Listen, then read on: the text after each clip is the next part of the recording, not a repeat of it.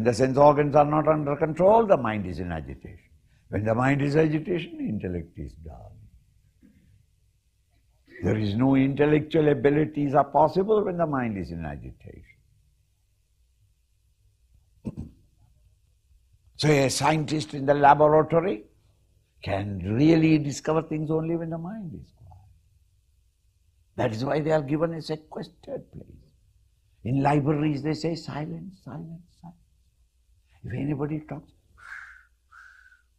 why? That it will distract the mind of somebody.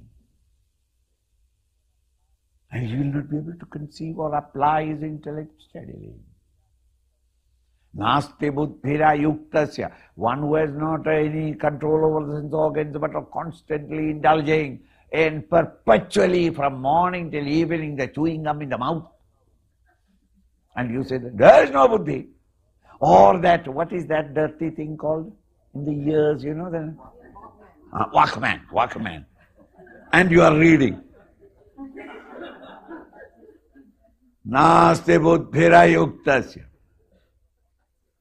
Such an individual who is constantly being agitated in the mind has no buddhi, no discriminative power. The brilliancy of the mind cannot come out.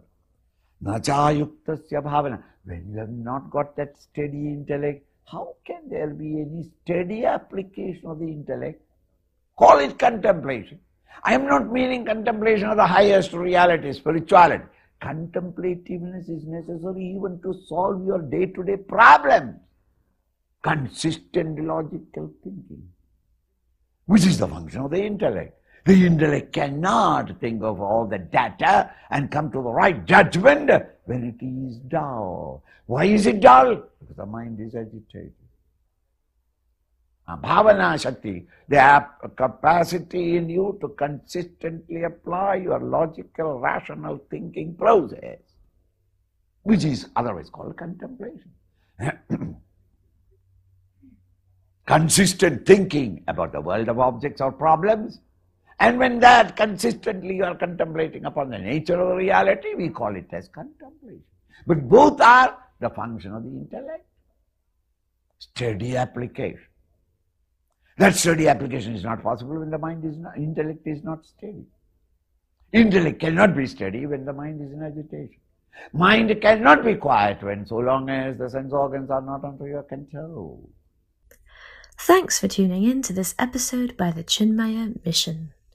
If you like what you heard and would like to receive future episodes straight to your phone, please consider subscribing to the podcast. Or even better, leave us a rating and review to increase our visibility. We'd love to hear from you on what you'd like to hear next. If you're looking for exceptional and detailed content on the Bhagavad Gita and how Lord Krishna's advice to Arjuna is relevant to the hurdles you face today, or understanding your mind through meditation, or explanations of our scriptures in plain English, the Chinmaya Mission YouTube channel is the place to be. All links are in the description.